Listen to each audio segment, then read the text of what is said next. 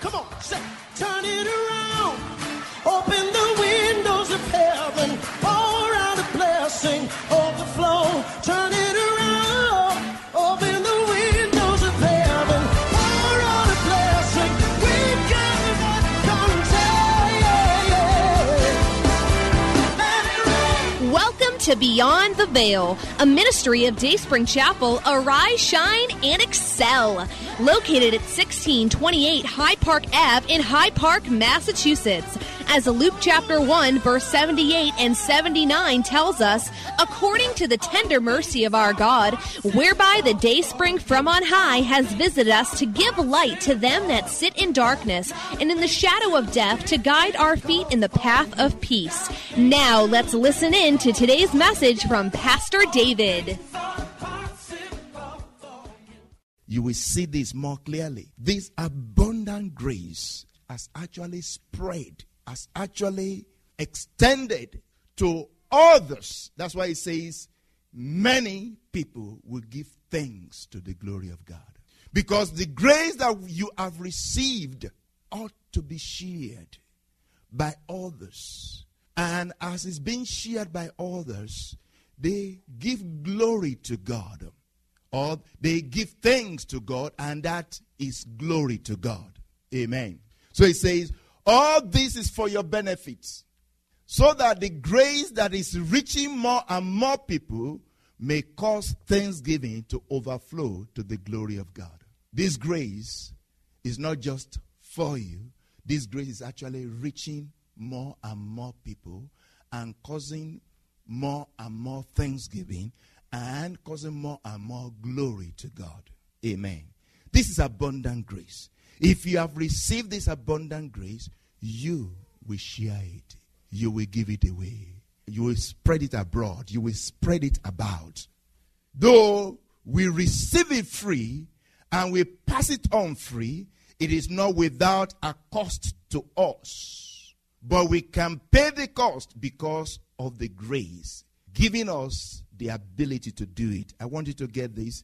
Though we have received it free and we pass it on free, but we have to pay the cost for passing it on. Praise God. Hallelujah. Let's look at this. You receive it free and you're passing it on free. It's going to cost you something to pass it on free. Amen. Yes, you're giving it free. You're passing it on free because you received it free. But it's actually costing you something. This is the same way it came to you. It came to you free, but it did cost somebody something. If you're going to pass it on, and you're going to pass it on free, it's going to cost you something. Just the same way again it came to you. The same way it came to you is going to cost you something. But you know what? You can bear the cost. You can bear the cost. Why are you able to bear the cost? Because of the grace. Because of the grace. The grace will help you to bear the cost. Because you are using the grace. Because the grace is the ability of God. Because the grace is the enablement of God, you are able to pay the cost. The grace of God helps you to pay the cost so that you spread it around freely to others. That's the same way it came to you. Paul received the grace. The apostles received the grace. The ministers of God received the grace. Now they spread it around. They spread it abroad, giving it freely to others. But it cost them so much. Many died. Many suffered. It was not without a cost. It was not without a price. Even though it was a free grace. It was grace. It was free. He said, when we suffer, it is for your consolation and salvation. He said, death works in us, but life works in you. We sacrifice so that you may have success. We bear the cost so that you may not have to pay the price. But the thing is that when you receive it, when you experience the same thing, you cannot but spread it around. You're not going to keep it to yourself. You're going to spread it around. And in wanting to spread it around, you have to pay the cost to spread it around. That's the same way it came to you. Amen. That's the same way it came to you. It's not going to be without cost. Amen. Abundant grace. Abundant grace. The grace of the Lord Jesus means that he did all that he did, suffered all that he suffered, endured all that he endured, all for our sake, all for us, so that we don't have to start from where he started, but continue what he started. Again, I want you to listen very well. I want you to concentrate and listen very well. The grace of the Lord Jesus means that he did all that he did, suffered all that he suffered, endured all he endured, all for our sake, so that we don't have to start from where he started, so that we don't have to die on the cross, so that we don't have to bleed to death, so that we don't have to start where he started, but continue what he started, building on the foundation he already laid, building on the same grace, the grace of our Lord Jesus, spreading it to others. This idea, this principle is powerful. It's the principle of the Father. And if the Son will take on to this principle, life continues to grow. Life continues to enlarge. Life continues to increase. Amen. Because the children won't have to start where their father started. And the next generation won't have to start from where the previous generation has started. It's a principle of the Father. It's a principle of the kingdom of God. Abundant grace. This is what God calls generational blessing. That Isaac should not have to start from where Abraham started. That Jacob wouldn't have to start from where Isaac started. But Isaac would take off from where Abraham ended. Jacob would take off from where Isaac ended.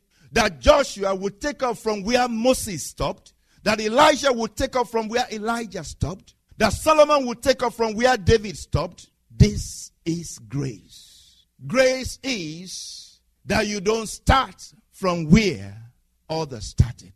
You climb on their shoulders because you are receiving it as if free. The suffering they suffered, the aggravation they went through, the trouble they went through, the perplexity they endured, that you don't have to do the same thing, exactly the same thing, but you continue from where they stopped. But yes, you go through aggravation too, you go through perplexity too, you go through sufferings too, you go through troubles too, but you are not starting from where they started. You are not doing exactly the same thing that they did. You are basically building on what they started. This is grace.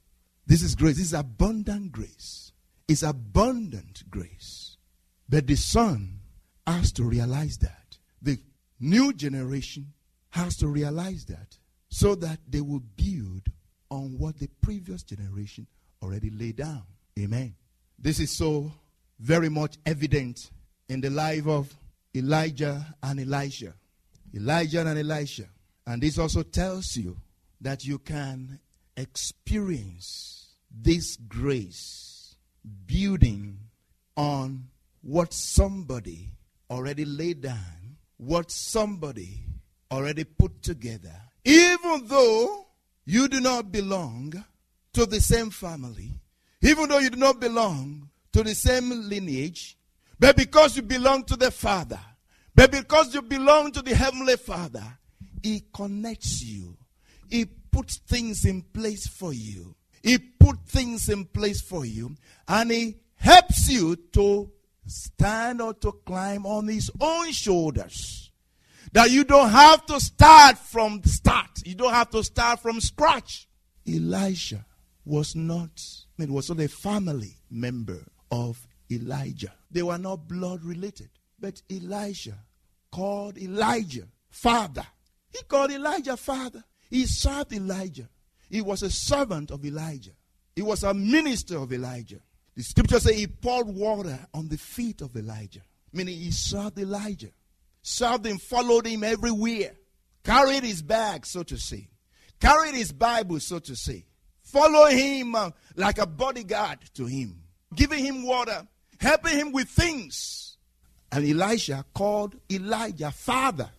And when Elijah was going to go away, or when Elijah was going to be taken up to heaven by God, Elijah was there following him and following him everywhere as he would normally do. Following him everywhere as he always did. Amen. And when the time came for inheritance to be passed on, he was there to receive it. And he asked and said, give me, let a double portion of your spirit fall upon me. Meaning, let me have a double portion of your success. Let me do twice as much as you did. Let me climb on your shoulders. Let me benefit from you. Double way. Let me go twice as much as you went. And Elijah said, this is difficult. What you are asking is difficult. But you see, if you are really very focused, if you are really very attentive, if you are present at the time of departure, at the time of parting, you're going to experience it. It's a difficult thing you have asked. It's difficult not because God finds it difficult to do, but it's difficult in the sense that it's difficult for the person who wants to receive it to be focused. It's not difficult for God to do it, but it's difficult because the guy who wants it, can he really be focused? Can he really be attentive? Will he be present when it's happening? And they kept on going and kept on going and kept on going. And all of a sudden, in the twinkling of an eye, the Spirit of the Lord came and took away Elijah. And Elijah said, oh, my father. He saw it. He saw the whole thing.